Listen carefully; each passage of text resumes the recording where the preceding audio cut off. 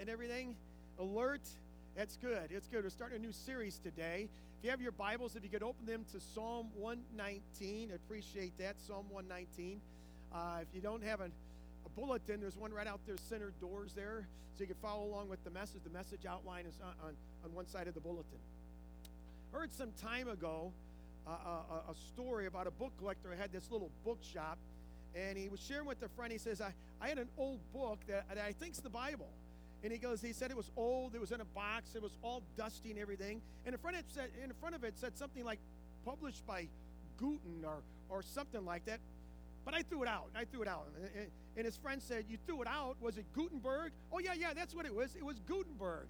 He says, did you realize, the friend says, one just sold at an auction for over $500,000.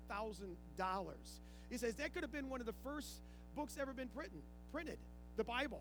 The man goes, oh, this one wasn't worth that much, because there was all kind of handwriting in the margins and all kind of scribbling and notes by a guy named Martin Luther. We know that this Bible is valuable, don't we? We know that, right? We know it's valuable. And we've experienced a life-changing part that God has given us from this book, right? We know how it changes our lives and impacts our lives. Over the next 5 weeks, we're going to be looking at this book, the Bible, God's book, through Psalm 119. And I want to really encourage you to be here, to go through this as we go through it together. The Bible was written by 40 different human authors over a period of about 1,500 years. And the Bible tells us it was all delivered and developed, and people were moved along by the Spirit of the living God. So this book is different from any other book, right? It's different. It's not the same as any other book. This book has the internal evidence we have, internal evidence that backs it up. All these authors are in concert. They're in alignment. They're all in agreement. And you have external evidence as well that supports the same thing, that it's true. The external evidence is anything from Josephus, the first century Jewish historian who wrote and corroborated all the stuff that we find in the Gospels. You also find archaeology. The archaeologists in their discoveries will find things that support what the Bible's already talked about. We find that all the time. And one more recent one that we had was in either 1993 or 94. We're in Dan or Tel Dan, which is the northern part of Israel. Dan was located the travel area near Joshua along the Mediterranean Sea there. They couldn't conquer the land, or they really didn't try to conquer the land, but they found this land up there and they relocated. It goes way, way back. But in 1993 or 94, they were kind of doing excavations there, and they found these 3 stones that were discovered there. And these stones had an inscription on them that referenced David. This is the first time that David has ever been referenced. They ever found a reference of David outside of the scriptures. Because people always said, oh, do you say David exists? But we haven't found any proof of that. And now they found this. So this was a really, really big deal. But that reference to David lived about 1,000 years before Christ. That inscription would date back to about 850 to 900 years before Jesus came to this earth. So it was a wonderful discovery. And similar to Dead Sea Scrolls, Josh McDowell once said this. He says that every time an archaeologist's shovel goes into the ground, a theological liberal dies because new evidence is found supporting what the Bible's already talked about. And so true. Archaeology proves that the Bible is right? The truth of the Bible. In Psalm 119, this is a beautiful psalm written in Hebrew. And the first thing I want to point out to you is that the Hebrew Bible is different from our Bible. When we open up our Bible, we start from the front, right? The Hebrew Bible starts from the back. So the first book that they're going to have in their Bible from the back is going to be Genesis. We read from left to right, right? The Hebrew Bible, they read from right to left. They go the opposite direction. It seems like everything's the opposite. But what makes Psalm 119 so special is the 176 verses that are part of this. The longest chapter in all the Bible, divided up into 22 sections, 8 verses each in those sections. There are 22 letters in the Hebrew alphabet that we have. So what the author was doing, they wrote those 8 sections that we find, and those sections, those 22 sections, 8 verses each, all start with a letter of the alphabet. And the first section, those first 8 verses, starts with the first letter of the Hebrew alphabet, Aleph. And all the verses of those 8 verses will start with that same first letter of the Hebrew alphabet. Then when you get the next section, verses 9 through 16, it'll start with the second letter of the Hebrew alphabet, Beth. All the verses in that section will be started with that letter. and so forth and so on until you get to all 22 sections of the Hebrew alphabet. And you ask, why is this so important to us? I wanted to point that out to you this morning to help you understand that the Bible isn't just thrown together. We think it's just thrown together. It just happens. It isn't. That there's just some guy in half a trance writing down what he really doesn't understand. It's not like that at all. Don't think of that. Put that out of your mind. These people were very meticulous, using their skill, their background, their knowledge, and moved along by the Holy Spirit to give you and I this incredible book. The only book written by God, right? The only book. This incredible book. And this chapter, Psalm 119, is an acrostic. And it's acrostic for two purposes. The first was to memorize. It's easy to memorize. Some of you remember when you were in school and you took those tests, and some of you are still taking tests today. And you had to memorize that long list of things. Remember that? We had to memorize that long list. And maybe you made up a kind of a weird sentence to help you memorize that long list. Anybody ever do that? You did that? And you had to memorize things that you only had to know for that test, that exam, that you never wouldn't have to know outside of that, right? But you had to memorize those things. And that's kind of what they did here. The reason they would use acrostic helped them to memorize, for memorization. The second reason they would use acrostic, it was to send a message of completeness or thoroughness. This is everything you need to know about the Bible from A to Z. Everything you need to know. All the 22 letters of the Hebrew alphabet, all of them is what he's saying here. Everything you need to know about the Bible is right here at Psalm 119 is what he's saying. And so in all those 176 verses, all but 4 of those verses will talk about God, his decrees, his statutes, his commandments, his testimonies. It's all about the Bible in all those verses except 4. What I love about Psalm 119, what I love about this book, it's just not talking about the book that's not connected to life or talking about the past or something like that. He's dealing with this book and the value of this book and how in our own present realities and the things that you and I are going through today, he's dealing with it. It's very relevant. This book is God's word. We don't worship this book, but we worship the one who wrote this book, amen? We worship God. But this book is inspired, the Bible says, without error in the original manuscripts. And this book has been given to us to shape an awful lot of people, right? It shaped you and me. God has shaped us by his word, and he's continued to shape us and molded us by the word of God. And I don't know how many times in my own life that I needed to make a decision or something, and God has directed me and guided me into the word of God, reminding me of a verse that guide me and lead me to make the right decision in my life. Because it's living, right? It's living. The Bible is living. It says remember in Hebrews 4:12, it says this, for the word of God is living and active, sharper than any double-edged sword. It penetrates even to dividing soul and spirit, joints and marrow. It judges the thoughts and attitude of the heart. Living not in the sense that it's always changing. That's not what it's talking about.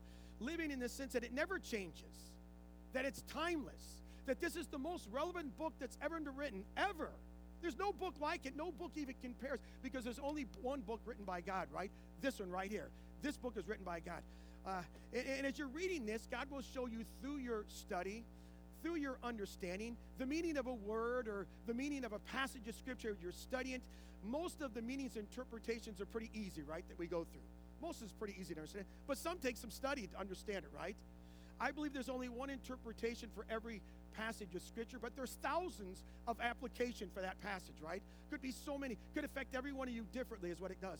And God will take that principle many times and he applies it to his life the only way that God can do, right? That God does that. And it's amazing to see that. Over the years of preaching, I've been amazed that I might share a message and somebody might come to me weeks or months later and say, you know, that what you said way back there, and it might mention a date or a month or something, you said this, and it really affected me. It really changed my life. And be honest with you, a lot of times I don't remember saying it. I have no idea what, did I say that? I actually said that? And, yeah, you said that. Okay. That's all God. God did that. God does those kind of things. And through the Holy Spirit, he took that principle and he applied it to that person's life in terms perhaps of their own habit that needed to change, or a habit that needed to start it or something like that. Or maybe over here for a grieving person, God ministers to them. The same passage of scripture God will use. And God will use that one interpretation for multiple applications, right? That's what God does. And as I'm sharing things this morning, some of you are listening and it's affecting you this way. God's applying it this way. And some of us applying it another way and others another way. That's what God does. It's amazing what the Word of God does because it's living, it's alive, and it affects us, right? The question he's asking in verse 9, as we're going to get through verse 9 today, start there, is a question from 3,000 years ago. Can anything be more relevant than asking the question, how can a young man keep his way pure? How can they do that? In today's world, with all the temptations, with the internet, with the pornography on there, and all the issues of life, and all the encouragement of our society that's telling you and I, do whatever you want to do. Do whatever you want to do. It's all right. You do what you want to do because it's all right. This Bible is living. It's alive, the Bible says. It's a life-changing book, and it's supposed to be. It's supposed to be that way. It's God's Word, and it gives encouragement. It gives hope. It gives nourishment. It gives direction.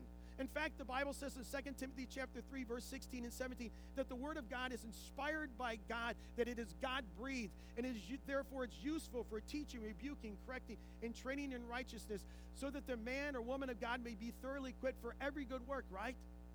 So how does a young man keep his way pure? How does an old man keep his way pure? How does a young woman keep their way pure? How does a middle-aged woman keep their way pure? How does a older woman keep their way pure? He answers the question by guarding their hearts, your ways, and living according to God's Word is what he's saying here to us. That means we have to approach this as in an active way, right? Passivity will not work. Being passive with this Word of God will not work. We have to be active, giving our wholehearted attention to this book is what we have to do. Give everything that we have. In these few verses, I want to share with you what I believe is really, really important. We're going to lean into the second passage, the second kind of part of this passage is Psalm 119. We're not going to go through the first 8 verses. We're going to start verses 9 through 16 this morning. And we're going to learn staying pure means guarding our lives with God's Word. And if you have your outlines ready, 3 ways to live a pure life. And the first one is approach God's Word wholeheartedly. I kind of gave it to you in a little bit ago. Approach God's Word wholeheartedly. I'm going to be reading verses 9, 10, and 11. Verses 9 and 11 are a memory verse for the week, right? We're going to memorize this. Very familiar passage, very familiar passage. So let's begin reading. How can a young man keep his way pure? By living according to your word. I seek you with all my heart. Do not let me stray from your commands. I've hidden your word in my heart that I might not sin against you. All my heart or wholeheartedly means both attitude and also commitment. Oftentimes, when the Bible uses the word heart, it's referring to the mind, the reason, the emotion, the being. It's all that is in us that is immaterial. It's who I am is what the Bible's saying. C.S. Lewis once said, we're not bodies with the soul. We're souls with the body, right? This body is not who I am.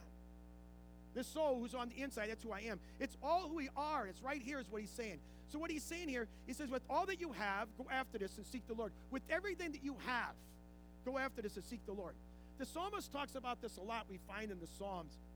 This is when I seek you, I find you, that your loving kindness is better than life itself. He also says, as a deer pants after water, so my soul pants after you, O Lord. To seek God through his word wholeheartedly is what he's telling us to do. That we seek him with everything that we have. That takes activity. We can't be passive in doing that. We can't sit back and say it's going to happen by itself. It takes activity to do that. We have to be involved with that, right? To make that happen. Wholehearted devotion. Notice in verse 11, he says, I have hidden your word. Notice the word hidden. The English Standard Version translate that, I have stored up. Stored up or treasured is a better rendering of that Hebrew word. It goes way beyond hiding it in your heart is what he's saying here. He's saying it's storing up or treasuring it in my heart. That it's so highly valued. I highly value the word of God so much we wholeheartedly seek it so God's word can get in my heart because that's what we want it, right? I wholeheartedly value this, that I wholeheartedly seek it because I want to get it here in my heart. It does no good to be just here in this book. It has to be in my heart. It does no good just to be on that smartphone that you have there, that gadget that you may be using. It has to be here in our heart. Some people around the world can't read their Bibles in public. If they read their Bibles in public, it comes at great risk. In contrast, we have it so easy in our country, don't we? The Bible's so accessible. But accessibility to the Scriptures are light years away from storing it up in our hearts. Just because we have accessibility doesn't mean it's here. And maybe you ask the question, why in the world, where we don't have that pressure, do I need to meditate on God's word? That I need to memorize God's word? Because it's just, I have so much easy access to the word of God, that if I'm in the line at McDonald's and a drive-thru in the line, I can take out my smartphone and I can tap that Bible app, and one or two taps from there, I can be to any passage of Scripture I want to be at, right? Any passage is there. It's available to me. So why do I need to meditate or memorize the Word of God when I have such great access? And the reason is because I think there's so much value in placing God's Word in our hearts. To get it from this gadget and from this Bible into my hearts, that's what's going to change us. That's what's going to affect us. It does me no good to have it here or here if it doesn't get here, right? That's what we need, is in our hearts. And I'm told the technology of this smartphone that I have here, the computer power of this phone is greater than the computers that powered the Apollo mission. You ever hear that? This little phone is greater than the computer power that the Apollo missions. And it's got so much power. And I'm using very little of its power. And I'm trying to learn. They tell me what this phone can do for my life, of getting information is readily accessible to me just with this phone. I can communicate really quick and all these kind of things. And I'm just learning it. But the moment I bought this phone, it's already outdated, right? It's an outdated phone. But I'm learning from it. I'm learning from it. There's so much here in the Bible, in this book, that I haven't tapped. And I've been reading this for years. There's so much I haven't tapped. And there's so many people in this world that are so smarter than I am. I can't emphasize that enough. And they've been studying this all of their life, and they haven't reached bottom. They haven't come close. They just scratched the surface, and they've studied it all their lives. We have to go after this book wholeheartedly. We have to give it everything that we have. Are you with me? You following me? We have to be people of this book. We have to be people of this book. We intend to be what God wants us to be. Whenever we illustrate, when we kind of illustrate wholehearted attention or devotion, we usually kind of think of athletes. At least I do, an athlete. And they go after it, and they excel. And I remember hearing Tom Brady in an interview many years ago, and he said this. He says, if you're going to compete against me, you better give it up, because I've given up everything so I can win the game. And we know that from Tom Brady, right? We know that. And we see what's happened to his life. He's given up everything so he can win that football game. I remember watching Michael Jordan. How many of you used to watch Michael Jordan? I mean, you see the tapes and stuff. I remember watching Michael Jordan. I used to love watching him play basketball. To me, there's no one like him. But outside the three-point line, he kind of fakes that shot. He'd go up and fake the shot, and then he goes around his opponent and charges toward that basket. And he's given everything that he has, and everything he's trained for, and everything he's eaten or everything he's not eaten is trained for that moment, right? To go to the basket. And if you're an opponent on the other side wearing a different uniform, and Michael Jordan is going around, you're going to try to stop him, sort of. He goes around you, and I don't know if you remember, he had that tongue. He'd get the tongue out of his mouth. He got to bite that tongue. And he goes around with you with those long strides, get that lift out of his legs, and goes up and he dunks the ball. You remember seeing that? How many of you remember that? It was wholehearted devotion. This guy was trained. He was like a machine. Wholehearted devotion to win the game, no matter what it took. No matter what physical ailments he might have, he did it. And I watched him week after week in those games, year after year, in those championships, those MVP, all those kind of things. The Bible tells us in 1 Corinthians chapter 9, verse 25, everyone who competes in the games goes into strict training. They do it to get a crown that will not last, but we do it to get a crown that will last forever. Whatever a basketball player will gain from playing that game, maybe it's a divisional title, maybe it's an NBA title, maybe it's an MVP trophy, whatever it may be. In 5 or 10 years from now, you don't remember who won the NBA title. You don't remember who was the MVP of that year. So those trophies that they gained are in that trophy case, just collecting dust, right? But our wholehearted commitment to this book has longer impact, much longer impact, and it's an eternal impact, is what the Bible says. It's eternal. And it's going to take us to be wholeheartedly committed to this book. That's what it's going to take us to do, to be what God wants us to be. I wish I had the words to communicate how it's important for you and I to be people of this book. We need to be in this book all the time. You cannot be who God wants you to be as a Christian and not be in this book. You have to be in this book. You can't say that, I'm a believer in Christ and I'm really walking right with the Lord, but you're not reading God's word. You're fooling yourself. You're not. You're not. You're not walking right with the Lord if you're not in this book. We have to be in here. If we're not in this book, we're starving ourselves spiritually. And you wouldn't go on your physical body and say, hey, you know what, I decided I'm not going to eat for the next several days or maybe a few weeks. If you did that, what would your body be? You'd be very weak physically, wouldn't you? But many times we think we can do that spiritually by not getting in God's word, because this is our spiritual food. This is our conversation with God. We cannot go without this if we're going to walk and be who God wants us to be. We need this book. And so many times we're starving ourselves spiritually. And we wonder why does God seem so far away? Why doesn't things seem right in my life? Because we've gotten away from this book. We need to get in this book. I can't express it enough.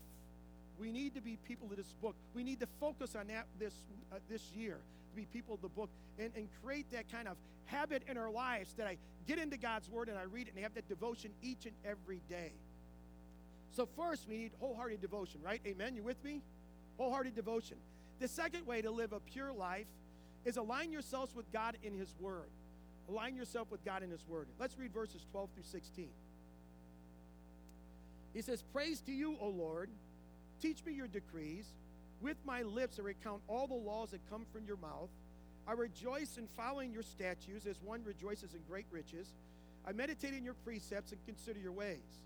I delight in your decrees. I will not neglect your word.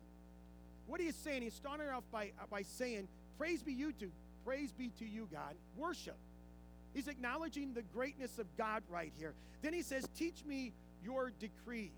What we see here, worship and learning go together. We are worshiping a God who we want to teach us.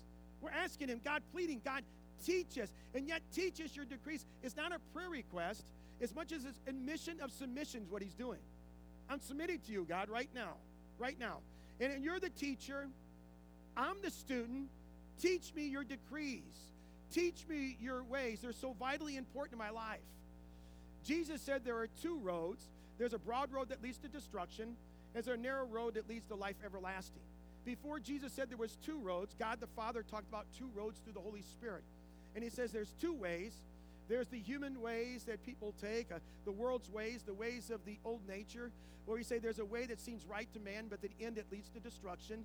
And so there's this road, and this road that we take that we're all inclined to take. That's the road we're all inclined to take. That's the road that the world, the culture is encouraging us to take. Take that road. That's the road you need to go on that road, to find your own way and all this thing. But that road doesn't lead to God.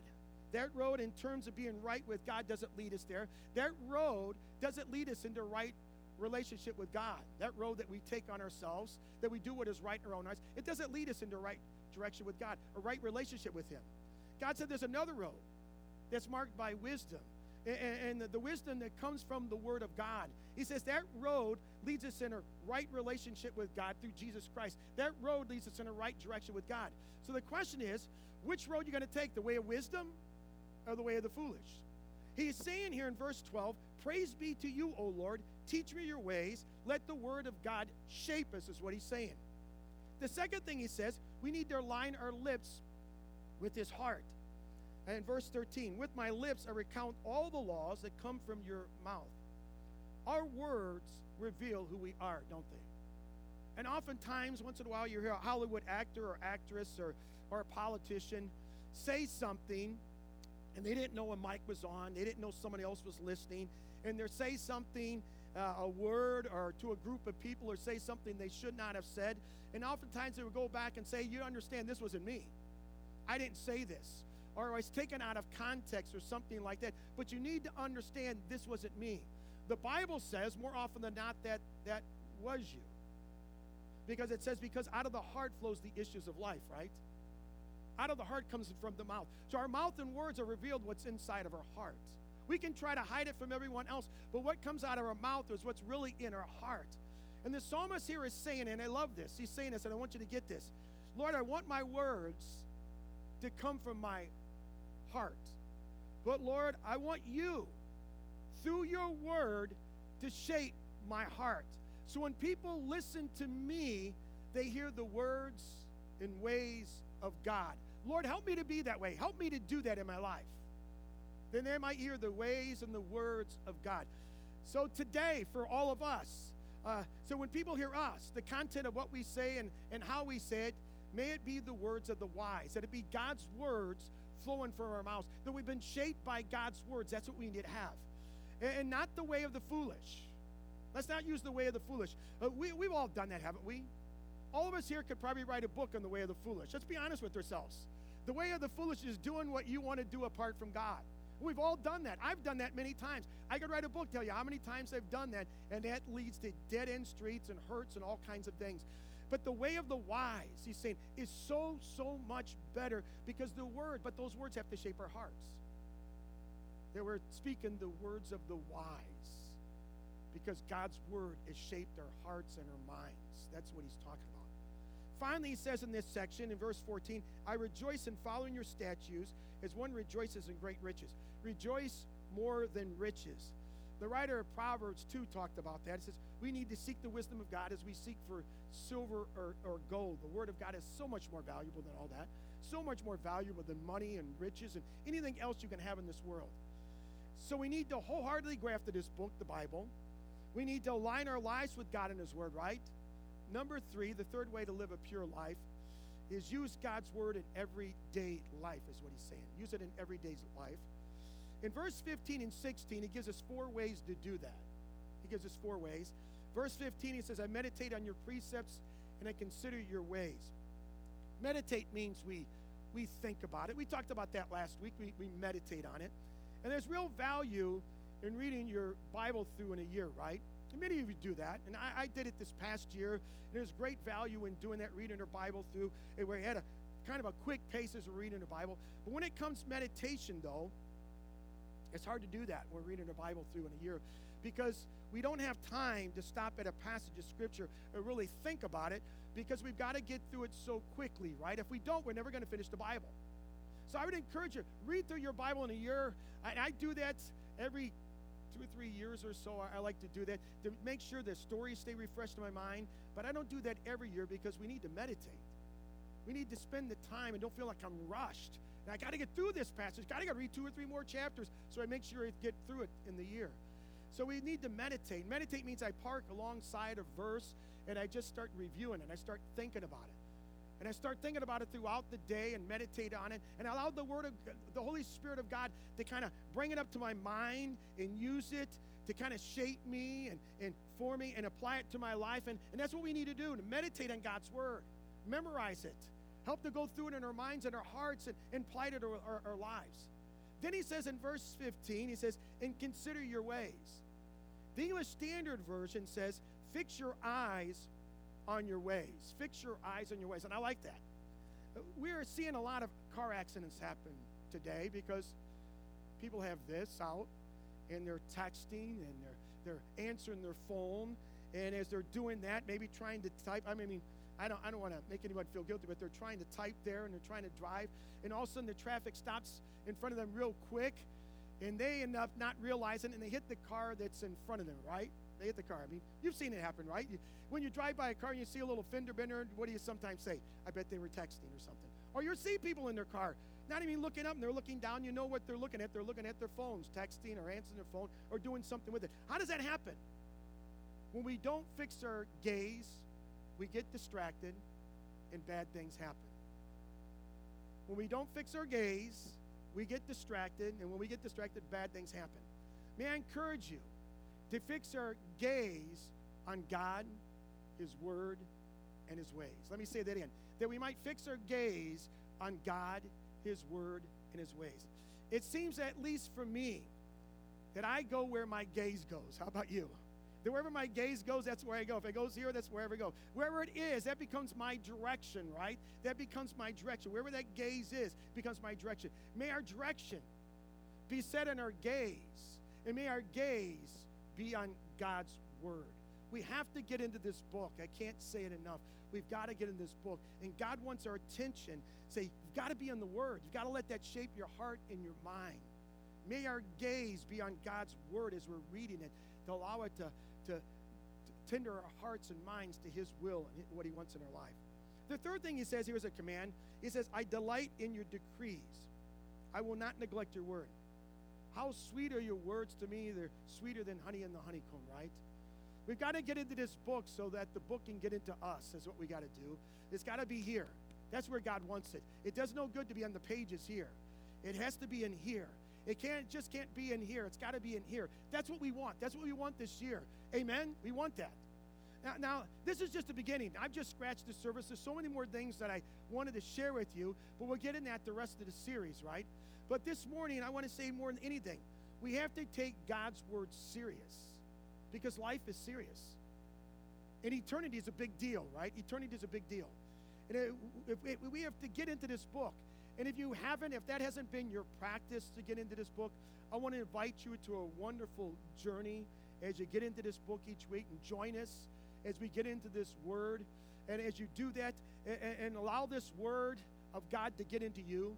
And when it does, it will change you. It will change you. It will shape our hearts. It will affect our speech. It will affect our ways if we allow the word of God to get into us. The word of God promises not come back empty. You know that, don't you? So if you allow the word of God to get into you, it's going to shape you. It's going to change you.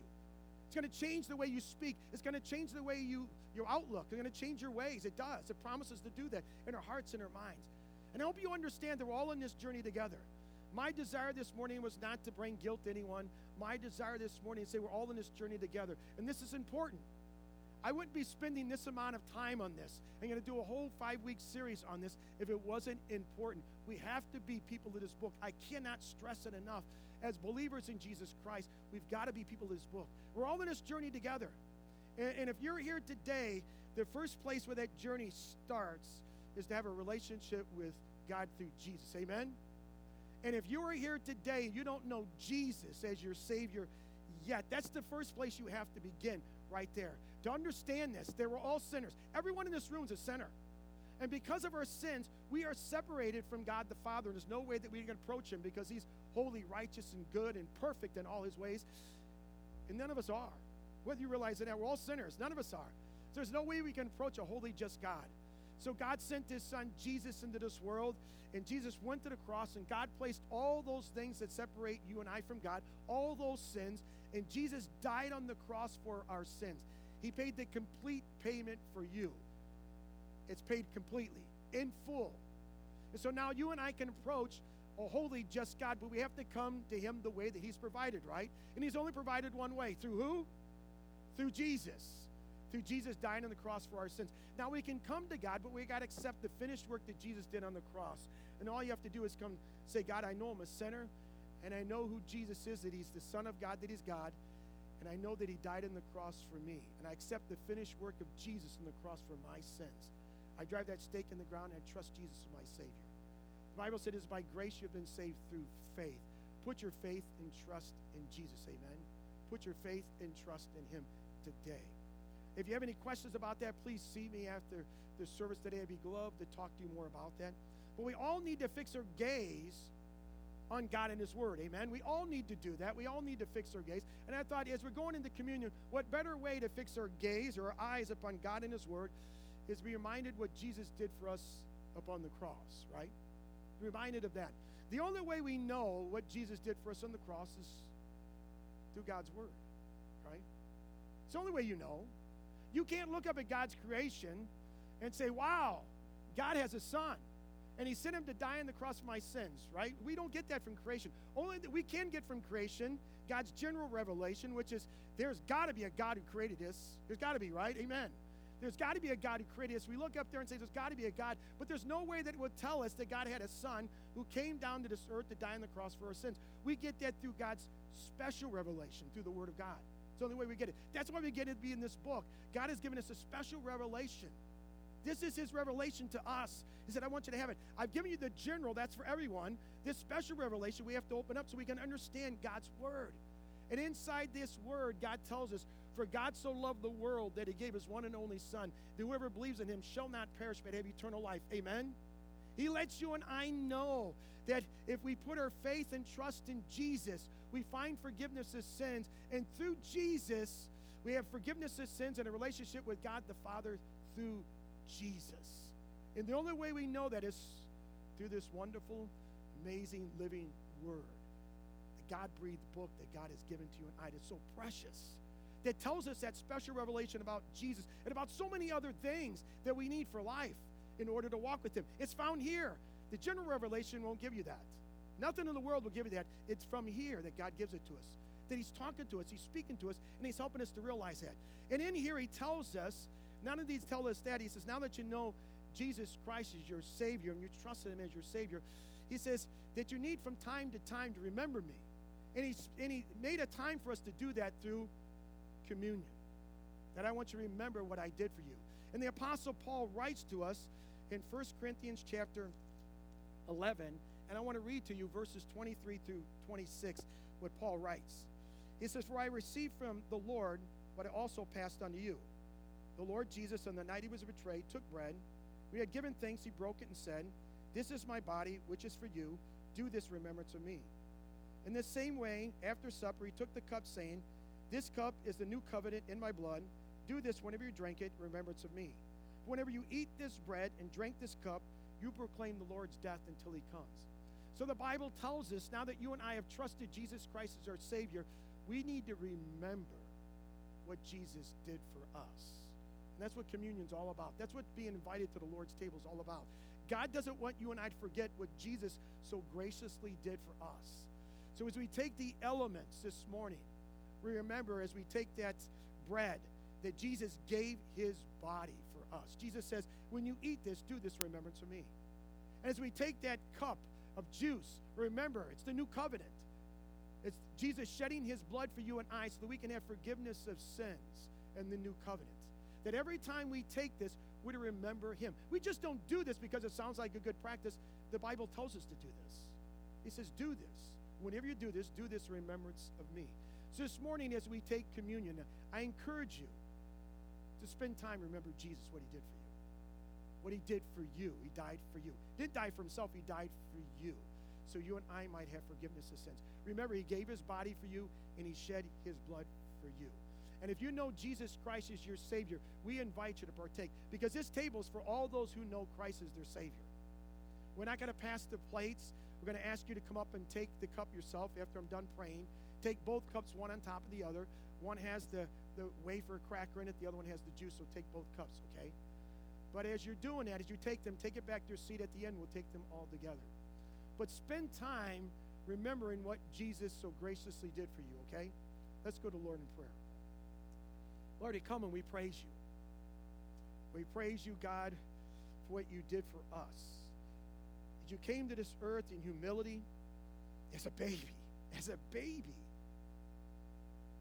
That just boggles my mind. Our minds can't understand. Why would the King of Kings and Lord of Lords, the one who created all things, come as a little defenseless little baby? But that's what you did in humility. And you grew up, Lord, and then you went to the cross, and all of our sins, my sins, every sin in this room, past, present, and future, was placed upon you. The sins of the whole world. And you died on the cross. And there's only one who could accomplish this. This was you, God's Son, God, who died for us. That the God the Father would be satisfied with what he did on that cross. That he paid for every one of our sins. That our debt is paid for. Completely paid for through Jesus. And so, Lord, we come to you, remembering what you so graciously did. By your own free will, you did this because you love us so much. That you came to die and take our shame, take our sin, take the wrath of God upon yourself so that we won't have to spend 1 minute of eternity apart from you, because you love us so much. And you want us to be with you forever and ever.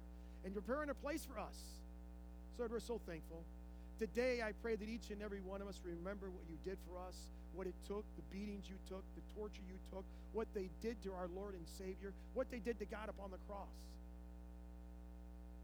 You can't imagine what it cost you, but you did it, and we're so thankful. So, Lord, we remember that body, remember that blood that was shed for us. We're so eternally grateful. May we spend time thinking about what you did. May we have hearts that are so thankful, Lord, of your grace, your mercy, your love, your forgiveness, all that you did. And may we thank you so much, God, the Father, you accepted that offering, that sacrifice of Jesus upon that cross, and you proved that by raising him from the dead, that you were satisfied with what Jesus did. We're so thankful for that. We're so thankful. We're so thankful that we now can have a relationship with God through Jesus. And our hope in eternity is that one day we be with him forever and ever and ever. So that as we take this communion, remind us of this. We're so thankful. Remind us of all that you did for us. And remind us of all that we have because of Jesus. Jesus, it's by your grace we're saved through faith. We're so thankful. So, Lord, as we take communion, be with us, Lord. We ask all these things in Jesus' name. Amen.